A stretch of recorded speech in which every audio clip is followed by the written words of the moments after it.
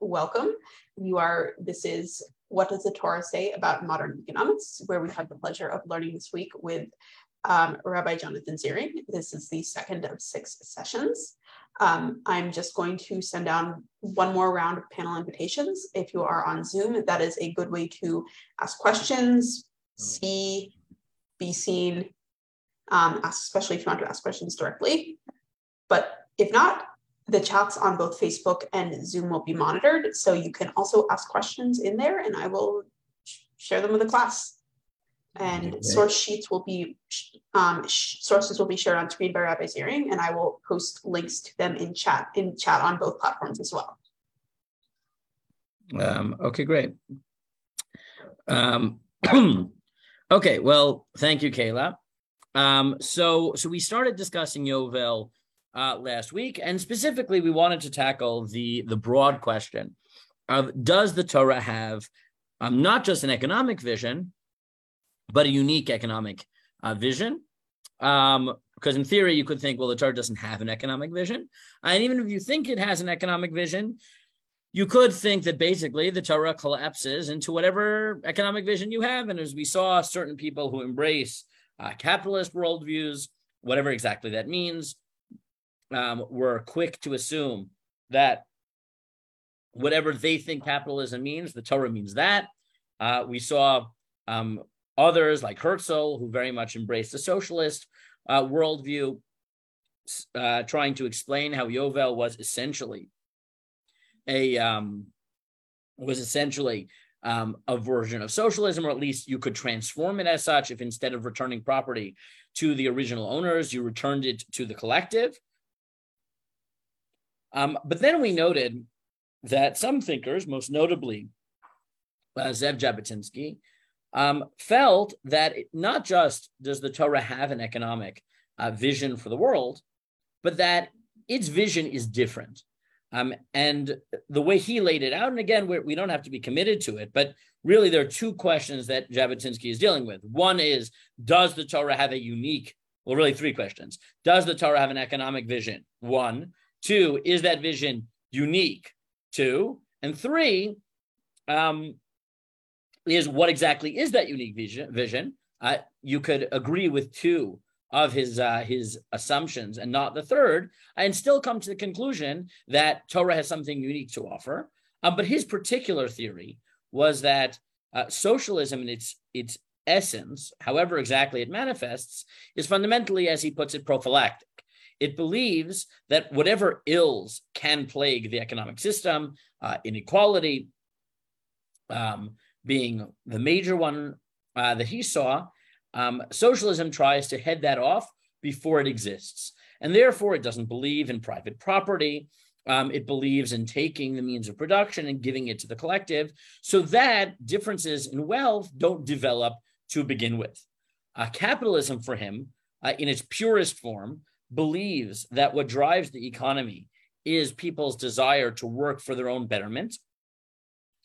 And therefore, you have to recognize private property. You have to not take away that which belongs to them. You have to give them the ability to pursue wealth.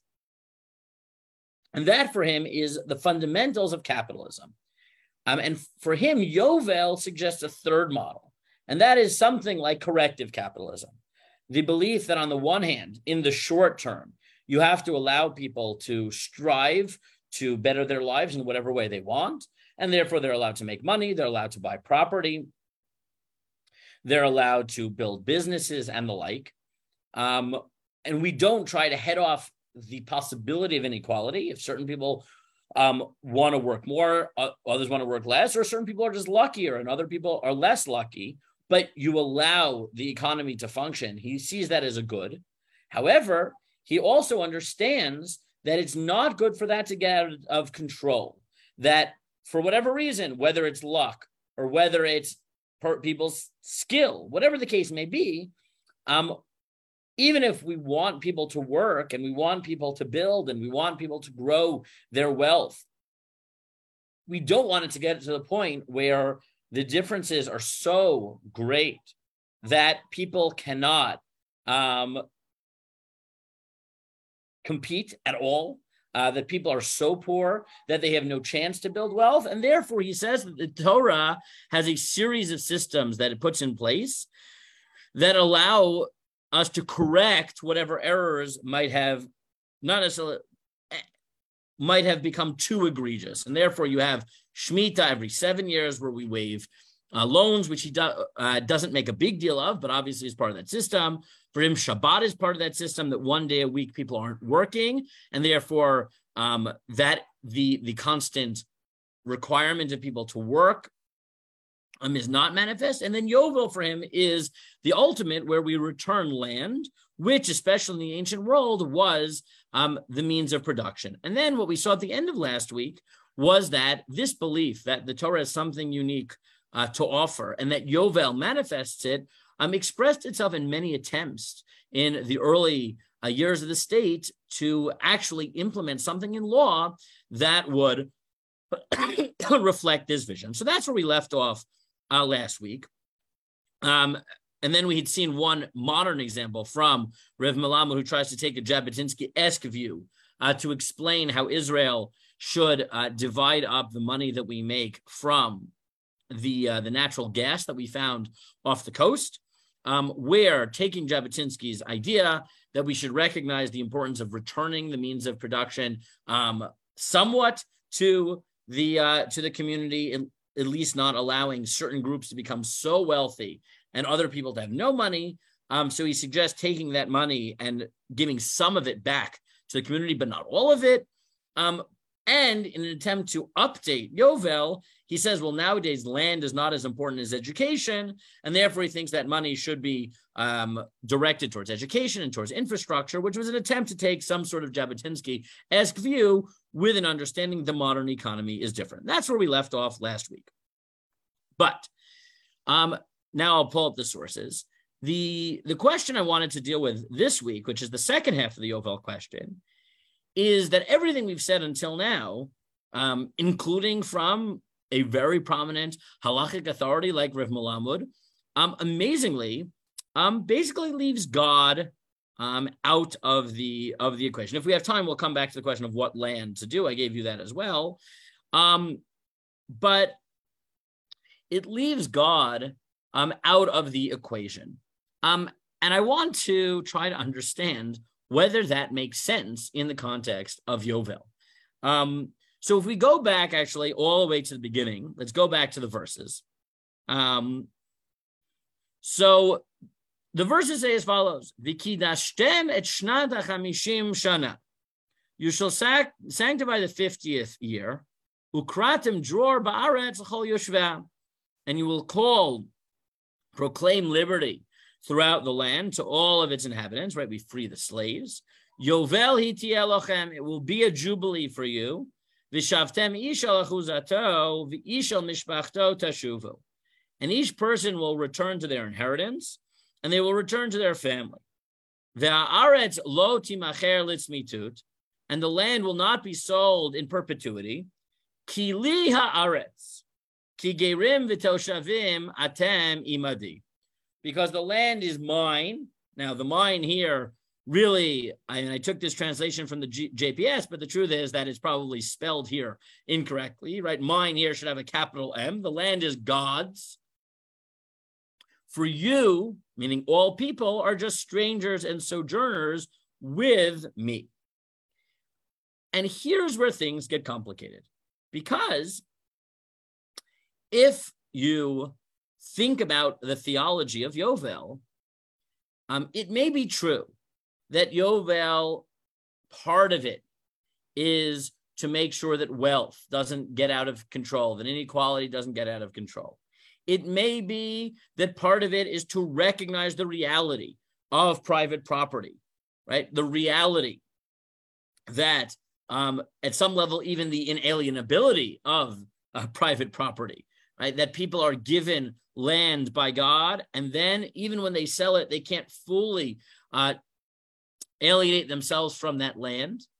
That may all be true, but part of the theology of Yovel is theological, right? Part of it is that the reason that we don't let you sell land forever is because of God, because God wants you to recognize that the land is his, right? So it's not really correct to say that in Yovel, we returned the ancestral homelands to people who sold it simply for their own economic betterment. That's true. It's not just that we return it to them because they have a right. It's from their ancestors. That might also be true.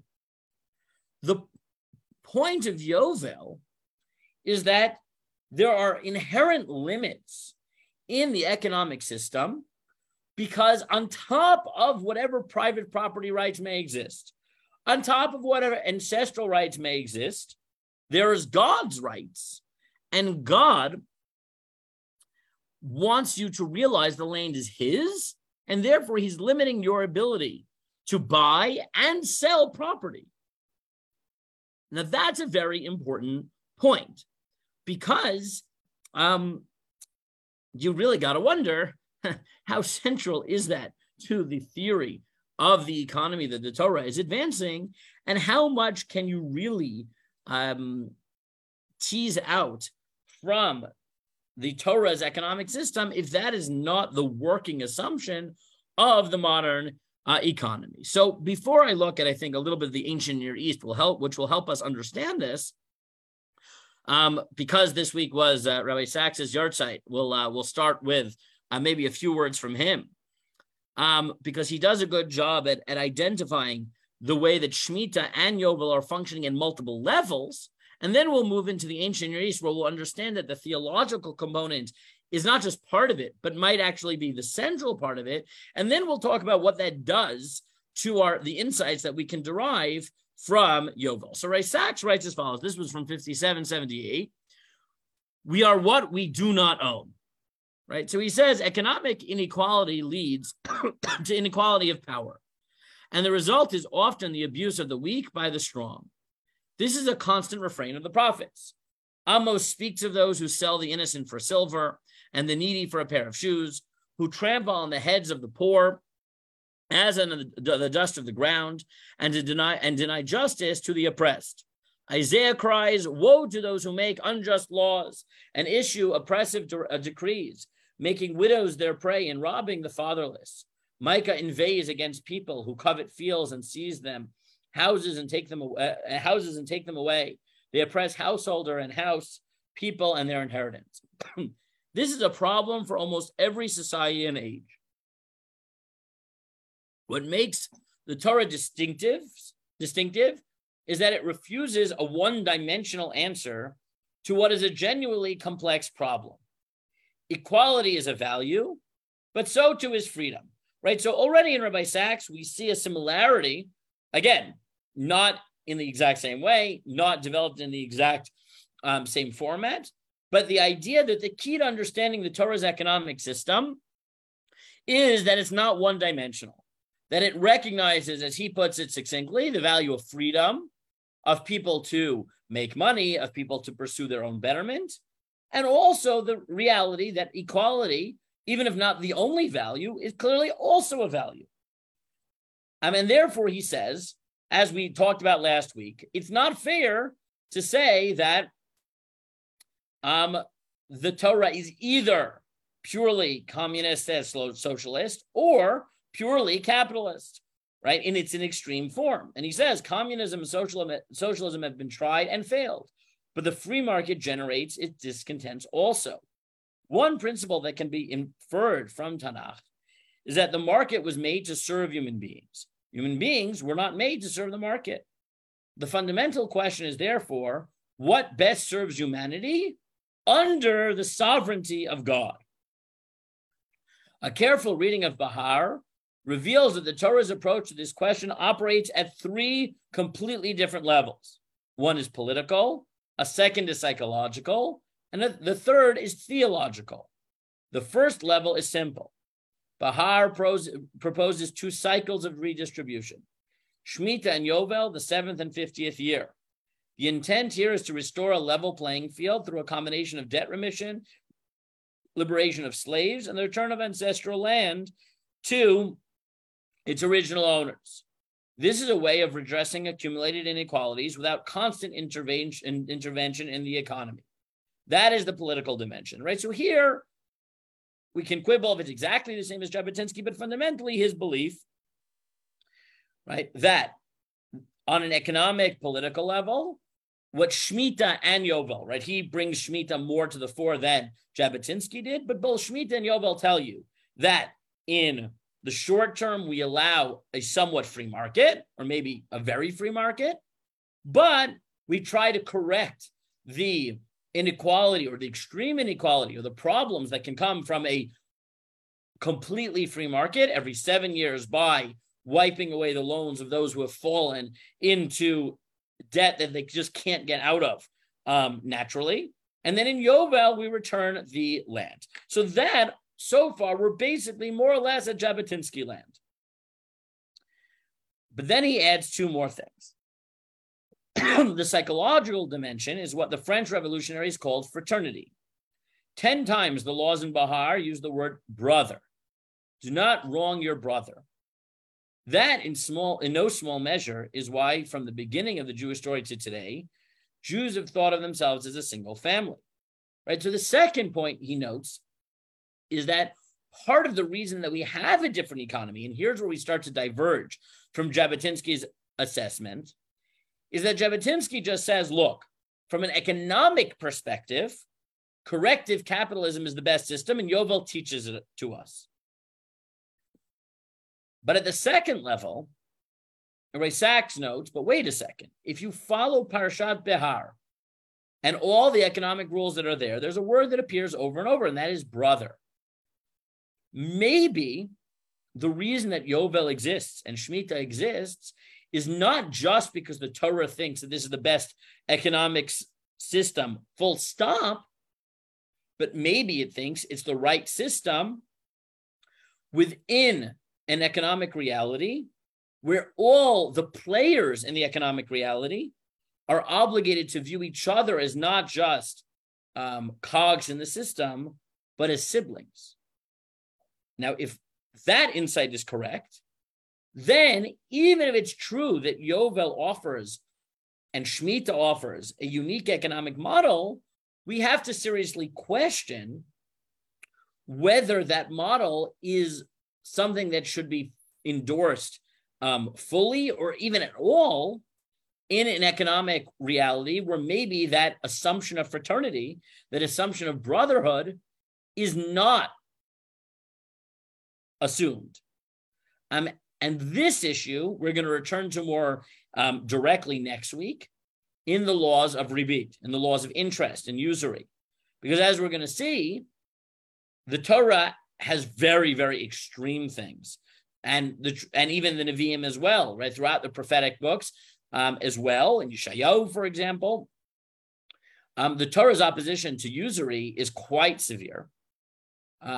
However, despite its strong opposition to ribit, the Torah very clearly distinguishes between lending money to other Jews with interest and lending money to non-Jews, and trying to figure out what that might tell us about the Torah's economy. The fact that certain very basic economic systems, right? The question of whether it's legitimate to lend money with interest or not, that there's a distinction between Jews and non-Jews.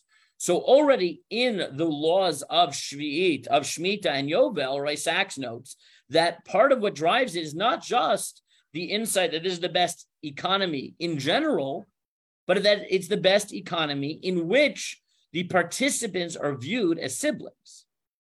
And this, as I said, complicates the question of, does Yovel have insight for a modern economy where maybe that's not the case? And the third level of Yovel is finally though, and most profoundly, comes the theological dimension. The Torah is making a radical point. There is no such thing as absolute ownership.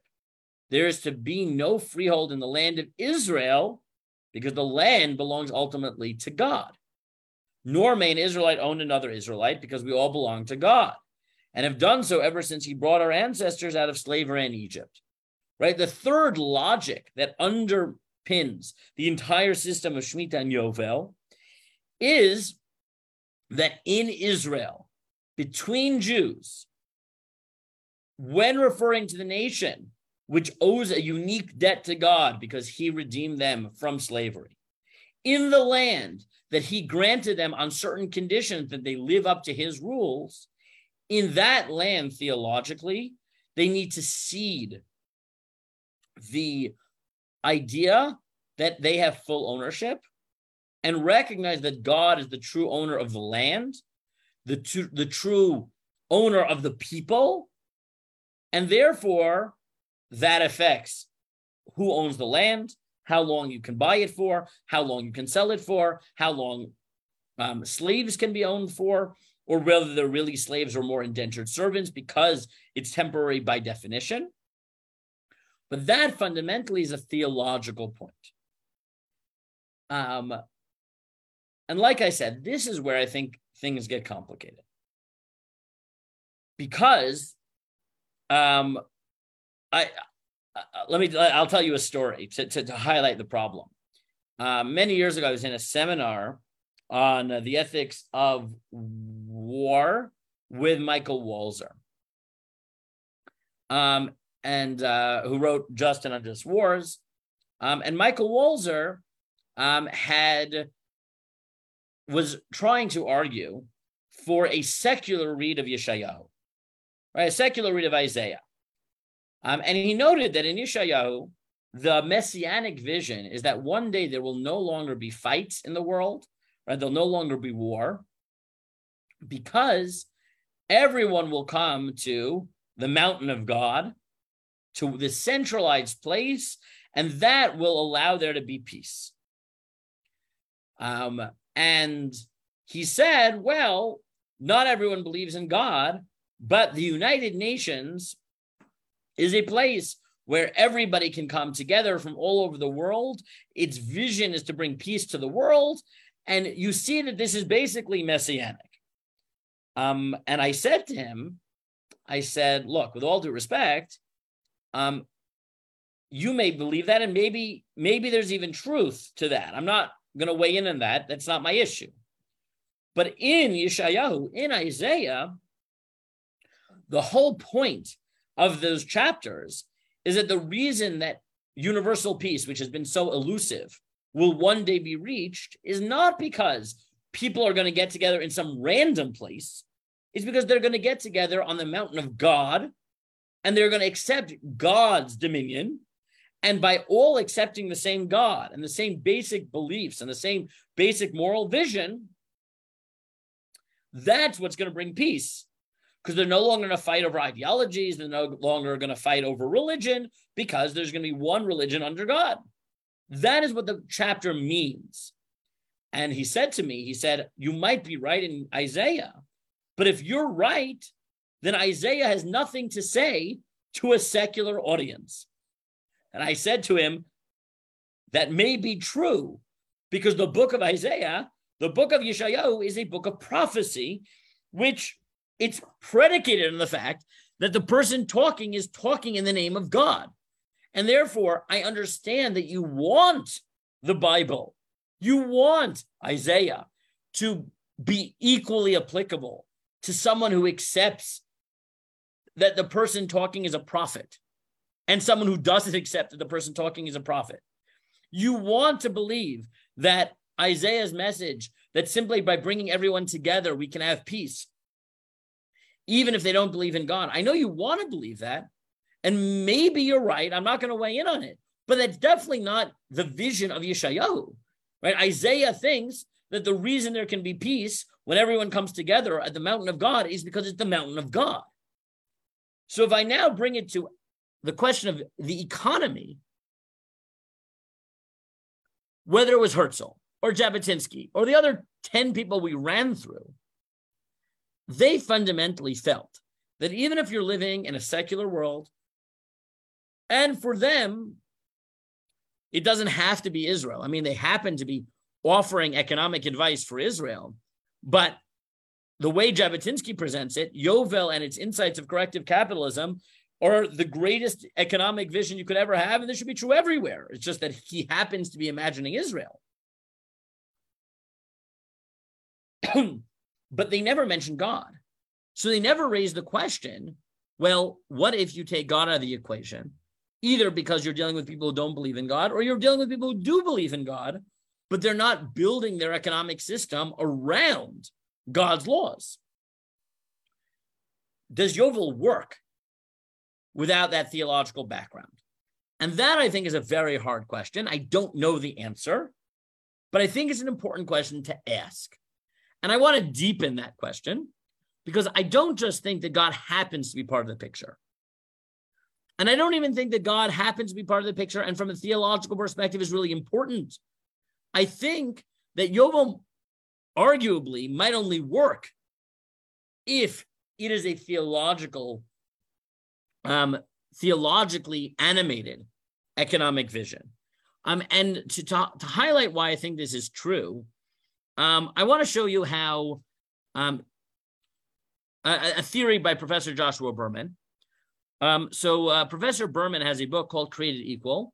And the third chapter, which is really, and the whole book is excellent. The third chapter is, I think, particularly fascinating. Is called God the Economist. And the goal of that chapter is to show,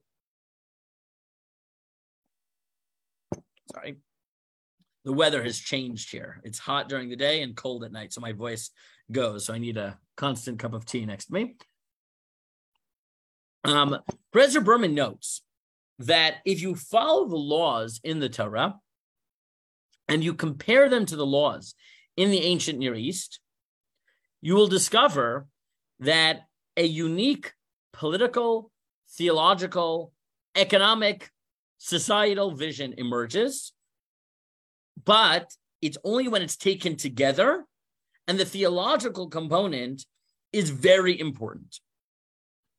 So here I put really just a few paragraphs from the book. Again, I really do suggest, if you have the time, to go out and get it and read it. It really gives you a perspective on how novel what the Torah was trying to do in the ancient world was. But his goal in chapter 3 is to highlight all the different economic laws we have in Torah and what they're doing when understood on the backdrop of the ancient Near East. So he writes as follows. The task of adducing a theory of economic distribution from laws of the Bible, however, is a daunting one. One is tempted to proceed by identifying the laws that deal with economic affairs, to assess their overall message, and to draw conclusions. Yet if we do so without an awareness of the mental divide between our world and the biblical world, we will be doomed to misunderstand. As the late Hungarian-American economist Karl Polanyi noted, inhabitants of a commerce-based economic order such as ours stand at an enormous divide from those who lived in a pre-modern society. Once upon a time, he noted, the economic order was merely a function of the social order in which it was subsumed. In the capitalist world we inhabit, however, the opposite is the case. Social relations have become embedded in the economic system. Right? So his first insight that complicates it is that he claims that in the modern world, the economy comes first. Society is embedded in an economic system. But in the ancient world, economics was just an expression of the social order. Now, that's going to be very important next week, because as I already noted, the second level that Ray Sachs identified, right? He noted if we go back up, right? The first level is the political, but the second was what he called psychological. But I think we could call the social order, the importance of fraternity. If Professor Berman is right, in the ancient world, first you defined your social relationships, and then the economy was an expression of that. But that means that it's not just that Jews happen to view each other as brothers, but a country in which everyone was mandated theologically to view each other as brothers, the economy had to look a certain way, but that doesn't mean the Torah believed that the same economy would be true when the social order was different, right? And if your starting point is the social order and not the economic order, that is very important. So that's point one. He continues, thus, in assessing the economic philosophy of the biblical legal collections, we need to be mindful that its terms can be properly construed only as a function of a larger social, and in this case, theological order, within which it is embedded. Understanding what the Pentateuch has to say about lending and borrowing, taxation and land tenure is not a matter of assessing several scattered verses, but of seeing those verses in relation to the wider social and theological statements within which they appear. So it's not just, again, the social order, it's the theological one. And you need to understand the background to understand what the Torah is doing economically. So now I give you just a few examples from the chapter. He says, a ubiquitous feature of the socioeconomic landscape of the ancient Near East was the danger the common man faced of falling into irreversible insolvency. Social stratification emerged as free citizens lost control over their means of production. A common pattern of this process was as follows. A peasant, a small landowner, resides on a small plot of privately owned lands and engages in subsistence farming. As his margins of profit are slim, he can go into debt for any number of reasons: personal illness, crop failure, taxation, or the monopoly of resources by the state or private elite. His first line of recourse is to procure a loan, which he can only get at high interest. The high interest renders him insolvent, so he's forced to sell or deliver family members into debt slavery to pay off the debt, as we see in Kings and in Nehemiah. When this does not secure the means to pay off the debt, he has to resort to relinquishing or selling his own land, his means of production, and finally to selling himself. Thus, he is compelled to enter the service of the state or some arrangement of feudal sharecropping for the landowning elite. To counter this cycle, the biblical law introduces a series of legal and conceptual reforms that together seek to achieve social equality, but of a very specific kind. It's not the egalitarianism developed since the French Revolution, with its emphasis on the individual and inalienable human rights. Nor does this equality manifest itself in family organizations, size of holdings, or amount of production. Rather, it takes the form of an economic system that seeks equality by granting communal and divine legitimation to respective households that assist one another in agrarian labor and granting relief to other households in need. Right? So he says, to summarize, in the ancient world, what would happen was people would try to work. If they succeeded, great. If they failed, so they were very quickly at risk of not just losing that business, but if they were sick or the like, they might have to sell the land. If they sell the land, they don't have the ability to make more money. So they go further into debt. And to get out of that, they either need to sell themselves into slavery, family members into slavery, sell off their land. And once you're at that point, there's no way out. The Torah wants you to get out of that. So it introduces loan waivers, right? Which we call Shemitah. Every 7th year, we waive the loans. It wants to make it that you eventually get back the means of production. That's what we call Yovel, that you get back your land in Yovel, your ancestral property. It wants to make sure that the slavery that people had to, or indentured servitude, as it were, that you have to sell yourself into to survive does not become permanent. So slavery was only for 6 years, but even if people chose to stay on, they didn't have the option to stay on past the Yovel, so they go free in Yovel. And all these laws together prevent people from getting to a spot that they can never get out of. But he notes that while these laws have a social orientation, they are intimately bound up in the theological notions as well. Only by appreciating the theology that stands behind these laws will we be able to fully construe their social implications. You can read the whole chapter to see the full theological point, but I gave you just a summary. To summarize the laws of Leviticus, the laws of Leviticus 25 rework existing institutions in order to shore up the economic stability of the common man of Israel. In this first instance, we have seen how this is so with regard to the norms of land tenure. No land in Israel is owned by the state or the king, and very little by the temple or by its officiants, right? So here he says, wait a second. In the ancient world, who were people selling their land to, right? Who were they becoming enslaved to? So they were becoming enslaved to the state or to the king or to the temple, right? The temples, because the idolatrous temples, the priests, they were the landowners. So you became beholden to them. In the Torah's vision, when we say that the land goes back to your ancestral, right, the ancestral land goes back, we're not just saying we want you to be back on your feet. What we're saying, as he continues, is rather the land is held by individual families as a grant from the sovereign, in this case, God. Right? What we're saying is as follows.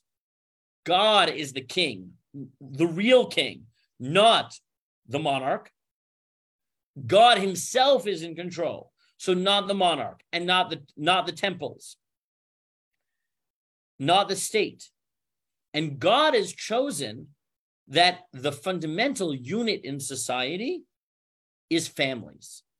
And therefore, God has granted land to family units.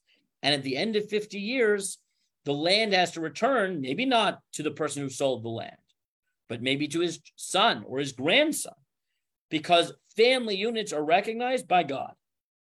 He continues, the peasant's hold on the land is buttressed by two elements. The first is the cluster of family subunits that own the land and offer a mutual assistance group for each other in the time of need.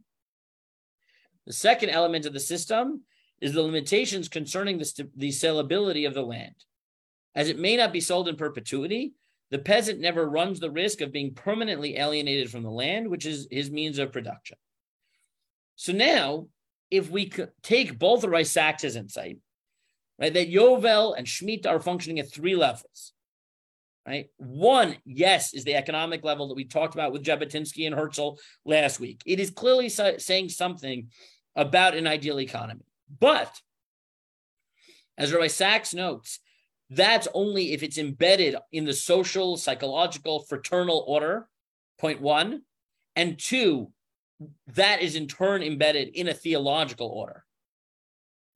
Or as Professor Berman has it, that to understand Shemitah and Yovel and all the laws, you need to realize that, one, in the ancient world, economy didn't come first, right? You didn't first have the economy and then figure out how social dynamics worked within the economy. You started with a social order, and economics was a mere expression of that. Point one. Point two is, what was that social order and what was that economic order? Well, in the ancient world, the reality was that the economy was theologically charged. When you had to take out loans or you sold your land, it was often to the king, and the king was often seen as God or was appointed by God.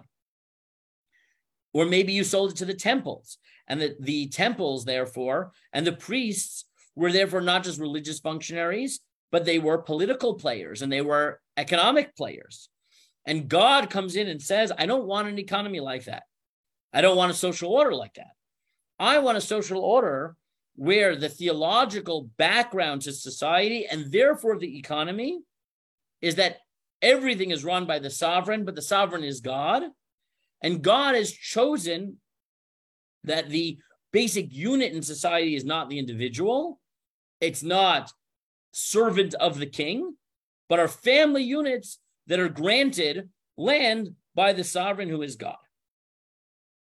Now, whether you take the modern version of Sachs or you compare it to the ancient Near East, as Professor Berman does, what you see is that we now have a little bit of a problem.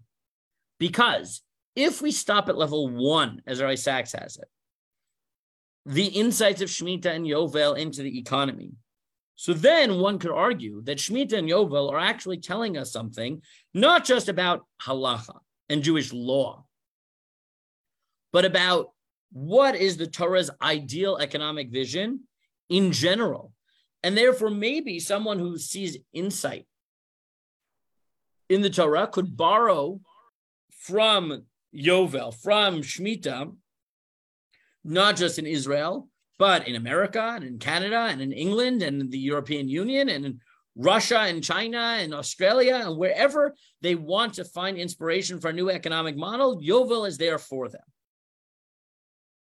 But if you think that the Torah's economic vision is unique, but it's only unique because it thinks that the world is such that economics are embedded within a social order, and the social order is embedded within a theological order, and therefore the whole economic vision is only coherent when a system is built around those social ties and those theological realities, then it's a very complicated question of, yes, the Torah may have something unique to say about economics, but is Yovel, is Shemitah, a place to look in a system that doesn't have the theological and social framework built around it?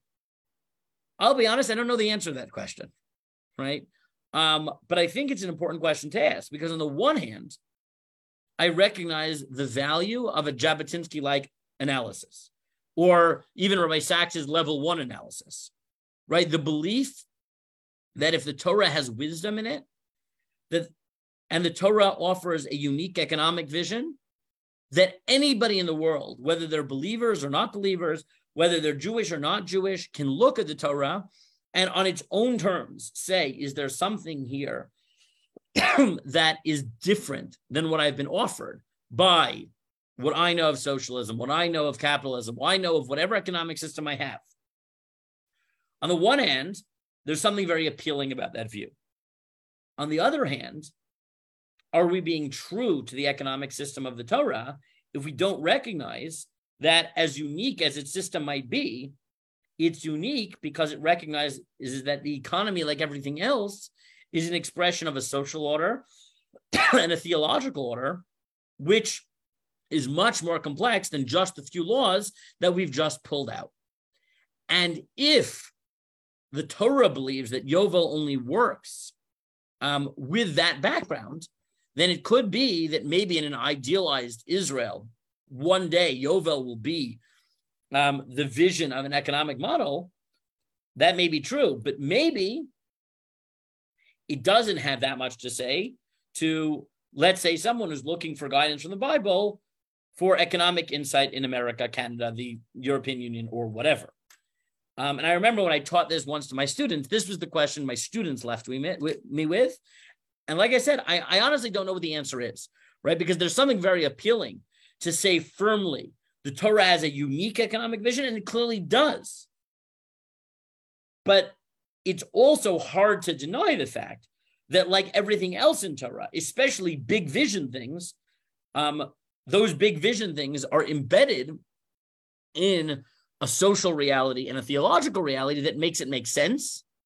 And it's not clear how much you can just borrow at will when you don't have it. I'll make one more point.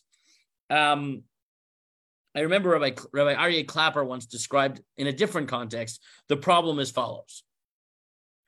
Right? He noted that in Israel, there are many people who study what's called Mishpat Ivri. Right? Mishpat Ivri is essentially an attempt to study Torah and study halacha and glean political insights that can be applicable in modern Israel, despite the fact that it's a secular state. And that was spearheaded by people like Justice Alon, who wrote the book Mishpat Ivri, but has been taken up by many, many prominent thinkers. And until today, in Israeli law, if you look at court cases, you'll see here and there they will incorporate halacha. They'll incorporate in libel law. They'll incorporate halachic discussions, legal discussions by the Chavetz Chaim in his magnum opus on Lashon Hara. That model, right, believes that every individual halacha, every individual Torah law, even when it's not part of a holistic Torah society, has some divine insight in it. And therefore, every law that we can get into the Israeli legal system is just a little bit more of God in our legal system. That's one vision.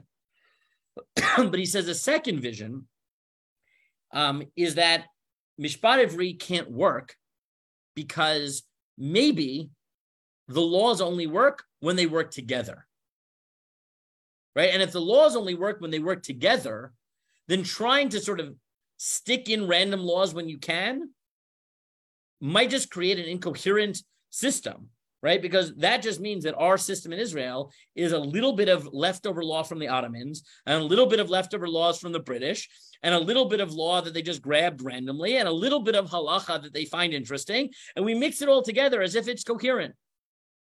But sometimes that doesn't work because in order to have a working legal system, you need to have a coherent legal system. But that doesn't work when you have four different, 3, 4, 5 legal systems that also are vying to express themselves in some way in the law.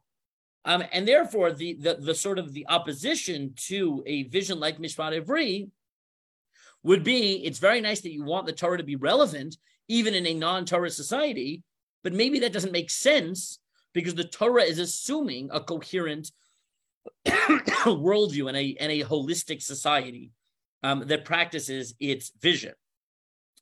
And maybe by trying to bring in, just a law here and a law there, you're going to make things worse because maybe that law doesn't work with the British and the Ottoman law that's set next to it. And that, I think, is the fundamental question I want to leave you with Yovel, is again, on the one hand, it definitely has a different vision of the economy than pure socialism or pure free market capitalism.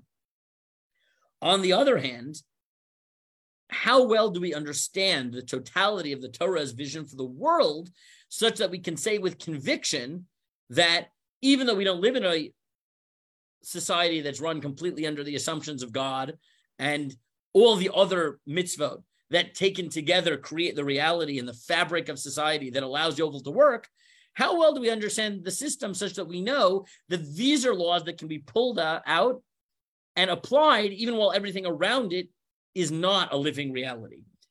And that, I think, is a major question. Again, I don't have an answer. And like I said at the beginning of the series last week, my goal in this series is not necessarily to hammer out details, right? We did that last year when we did the series on employer-employee relationships, where we tried to, narrow down some details. What I want to do in these 6 weeks is ask the big question of, what is the Torah's vision for the economy? And like I said, here's where I'm stuck, right? Or not stuck. Here's where I see 2 very legitimate views that each pull at me, right? One view which says the Torah has something unique to say about the economy, and therefore as much of it as we can get in Mishpat Ivri style, whether it's in Israel or somewhere else, would be great, because even if not everyone believes in God, and even if it's not a fully Torah world, still God's economy and the fairness in it and the balance between the free market and the problems created by the free market, as Jabotinsky would have it, that's a great insight that everyone can learn from. Part of me is pulled towards that, and part of me recognizes that the reason Yovel works and the reason Shvi'at works is because it's imagining a society where everything is built around its theological vision and its social vision. And if that's the case, I have to be very, very convinced that I know that Yovel can exist in a society without all the other mitzvot, and I don't know the answer. So that, I think, is the major question that we have to sort of struggle with. So again, it's A, does the Torah have a unique vision of the economy? And B, can that vision be implemented piecemeal in a way that is meaningful? And both of those are really hard questions to answer. But that, I think, those are the questions you have to grapple with if you want to really understand the question, what would it mean for us to try to take insights from the Torah and apply them to our economic lives? So there are other points I could make on Yovel. And as I said, next week when we come to Rabbi, to usury laws and interest laws, we'll return to the importance of the social aspect, right? The fraternity aspect, as Ray Sachs has it, the idea of brotherhood underpinning the economic system.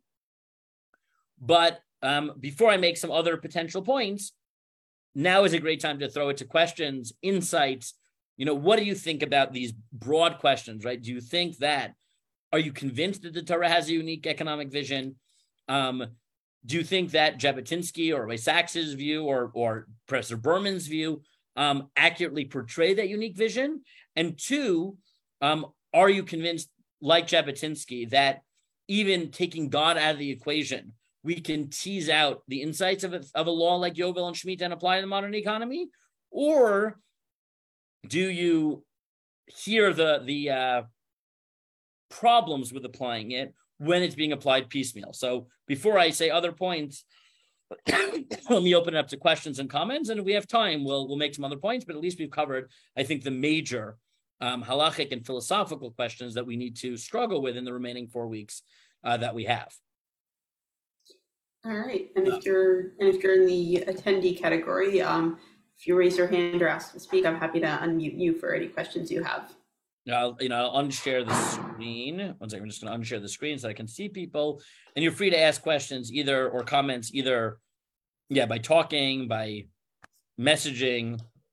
I have 3 comments, but that was from before, saying that we stop before Hanukkah. Yes, okay, that's true. Yeah. Okay, so any thoughts about these? Any questions? Sure, I have one, I guess, to start. Sure, Kayla. I'm still thinking on the what you brought in from Rabbi Clapper. What context was that in? Because that's interesting to think of in light of Shemitah, especially coming out of a Shemitah year. It was really in the context of is Mishpat Ivri, is Mishpat Ivri a useful sort of approach to life? It was in the context we were having a discussion about legal theory and the possibility of takanot, right? I think we were also talking about Rav Herzog, right? Because Rav Herzog also, Rav Herzog is really the opposite vision, right? Rav Herzog's vision, this is could take us forever, but Rav Herzog had the vision that Torah could actually be the guiding law for Israel, but not as it exists now, but because since halachically observant Jews had not run a country or really had much political power for 2,000 years, halacha hadn't been updated, and therefore Rav Herzog said, listen, the Torah could be the vision for all of Israel, but only if we make many, many, many takanot, we make many decrees, so that the Torah can affect every area of life, and we can update the legal discussions that have not talked for a long time. So Rav Herzog said, yes, we can update the Torah, as it were, but only if we do it completely. Now, not really completely, because he didn't actually want to take over the criminal system, but he did think economically you could basically run the entire system on halacha. And that was a very different vision, right? An idea that, and let's see if I think it's right behind me. Yeah. Right. So Rav Herzog wrote 3 volumes called Tzchukah Yisrael al pi Torah, right? Legislation for Israel from the Torah, right? And it's 3 very long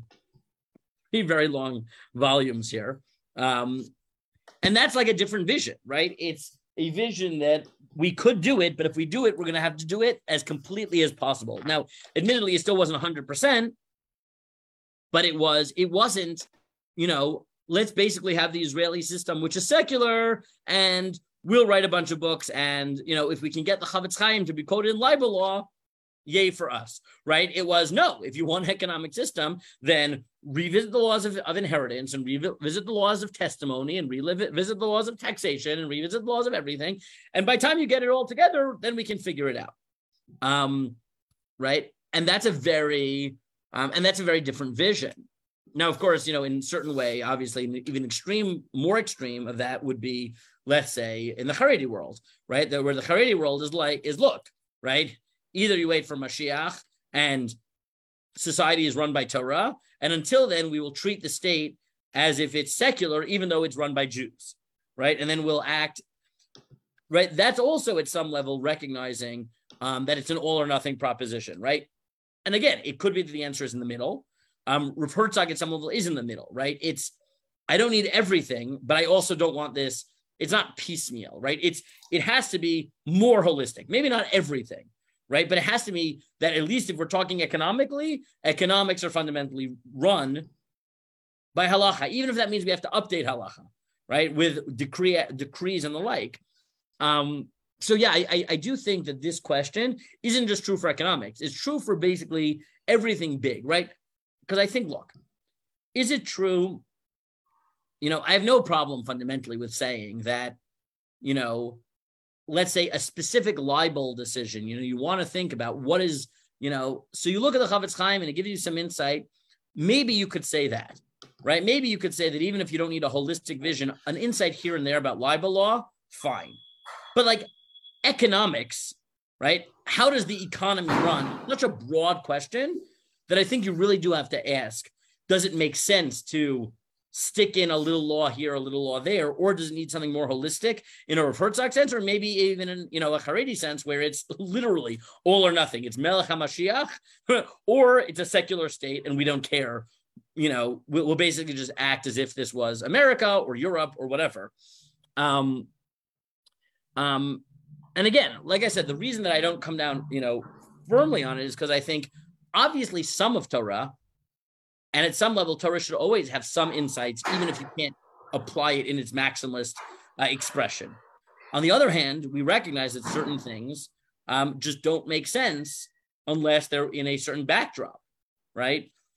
Whatever that might be, right? Certain, right? Whatever it might be. Right. To take a simple example, right? None of the temple laws make sense unless you have a Beit HaMikdash, right? Like there's certain things, like it's not like you're going to say, well, I could tease out some of the laws from the Mikdash and apply it now without a Beit HaMikdash. That's just not going to happen. And the economy is something that's so big that on the one hand, you want to say, well, there are insights here that are really crucial. On the other hand, maybe the economy only works when it's holistic. And it could be that the answer is it's not all or nothing. Right? It could be that it just means you have to be really, really careful. And certain insights you can take, and certain insights you can't. All right. I see a question coming up from Thomas. You should be able to unmute yourself. Okay. Hi, can you hear me? Loud and clear. Yes, Thomas. Yes, we can hear you. Super. Too many things to think about, but my background is economics, so to give you that information. So, first thing I want to think about is what are we, what is on a big picture, what's the system trying to optimize, right? Are we optimizing a better society for everybody from an efficiency point of view? Are we trying to optimize a society that is godlike and totally driven by listening to what halacha says? So that's the kind of big questions. But I have a simple question on a micro level. When we talk about Shemitah and 7 years, is it 7 years for everybody at the same time? Or is 7 years from each loan? Or so when you think about it, why would somebody who needs help, what's the incentive somebody to give the loan 6 months or a year before the 7 year for everybody comes? We have a problem on, of course, the general idea of redistribution is perfect. We're doing that through taxation in many ways today. It's the same thing, right? So the question is, when you talk about Shemitah, have we thought about the incentives the Shemitah laws have? Okay, so I'll answer your second question first, and then I'll start answering your big questions. But more, I will point you in the directions, and hopefully we'll get to some of the issues throughout the course. But I will send you to other sources. Okay. So the simple answer is that when it comes to loans, Shemitah follows an objective 7-year standard. It's the same for everyone. When it comes to slavery / indentured servitude, it's a personal 7 years or 6 years, where people who sell themselves into indentured servitude, that it lasts for 6 years from when they are sold. But the Yovel is still objective. Your question as to incentives, well, the Torah asked that question itself, right? The Torah recognizes the fact that because it's an objective 7 years, the closer you get to the 7th year, the less likely anyone will want to lend money. And there the Torah says, well, you should do it anyways. And what you see very clearly there is that, yeah, the Torah isn't functioning on a model where the only thing that matters is you getting your money back, because it understands that if you lend money to a poor person who's desperate a year before the loan is going to be wiped away, you're probably going to lose your money. And the Torah says, well, nevertheless, you should still lend money. But rabbinically, that we saw that didn't work. People weren't willing to be that generous. And therefore, they just didn't lend money before Yovel. And for that reason, Hillel quite famously instituted a rabbinic workaround, which we don't have time to get into, called pruzbul, which allowed you to lend money before the Shemitah and still collect it after the Shemitah, because you virtually gave over the loan to the rabbinic court. Because we were stuck between an ideal society in which people were willing to give money even when they knew they might not get it back, and the economic reality that people weren't willing to do that. That's the brief answer. As to your first question, what are we trying to maximize? So I believe I heard you ask, are we trying to maximize efficiency? So the short answer is as follows. Probably the most prolific rabbinic writer about modern economics was Rabbi Dr. Aaron Levine. He wrote I don't know how many books on economics and halakha. He believed consistently throughout his books that the Torah fundamentally, its primary concern is efficiency. This is a very hard read of the Torah's overall vision.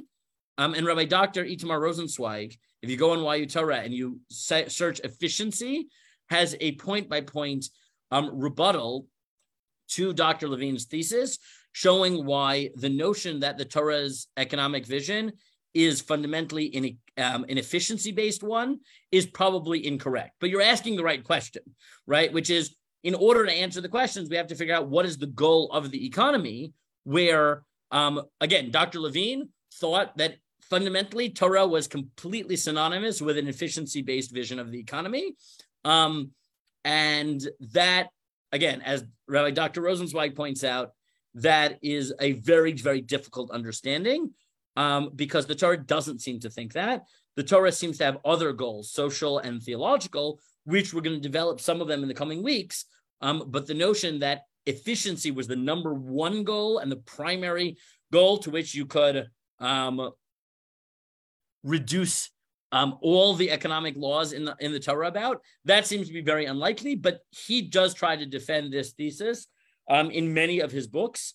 But I will direct you there to figure out whether you find his thesis compelling or you take Rabbi Rosenzweig's critique of said thesis as compelling. I tend to not find Dr. Levine's overarching thesis compelling. I think that the Torah's economic vision is more complex, and that's one of those things that I want to develop in the coming weeks. As Noah notes, yes, if the point of the Torah is efficiency, modern Jews have missed the mark. Yeah, I think that it's fair that even if efficiency might be important in certain halachot, the economic vision of the Torah seems to be broader than that. And that, again, that's part of our goal in the next 4 weeks, even though we're not going to cover everything. I think we will be able to prove that it does seem to be more than just efficiency. What it is, we'll have to try to answer. So does that begin to answer your question? Oh, no, it's great. Yeah.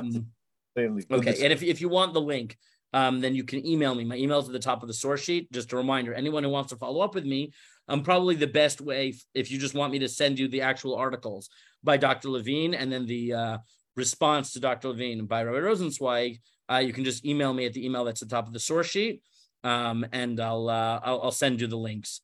So if you have trouble finding them, just email me. Thank you. I have his books. Yeah. Okay, great. But I would suggest looking at Rabbi Rosenzweig's critique, because it is a good example of whether of grappling with whether that assessment of halachic economy is actually correct. I thought it was a very, very well done point by point treatment of the compelling nature or lack thereof of Dr. Levine's arguments. Okay. Now, with those questions, we're over time by a few minutes. I will stay on if people have more questions, but Kayla, I will let you do it. I do like making time for questions. I just want to remind people of the link to the source sheets if you do have questions or if you want to review from today's class. And I'm just sharing that in the chat. But thank you, everyone who's came. Thank you to everyone who asked questions. If you want to keep learning with Drisha, our next class, we have many classes this month. You can find out more at drisha.org/classes. And our next upcoming class is coming up soon at 2:30 p.m. on the topic of women in rabbinic law and narrative with Dr. Shana Strachik. You can sign up and you can find more information and sign up at drisha.org/classes. If you had questions for Rabbi Ziring and we didn't get to them, or if you think of something at another time, please see the source sheet link, and it has his email. Great. Oh, and I do just want to make one brief point, right? That Noah here made a point in the comments that many of the issues we talked about came up in Shemitah. That's true. And a lot of the insights we could flesh out by analyzing Shemitah. The only reason I'm trying to avoid spending too much on Shemitah is because last year Drisha ran a series of classes on Shemitah.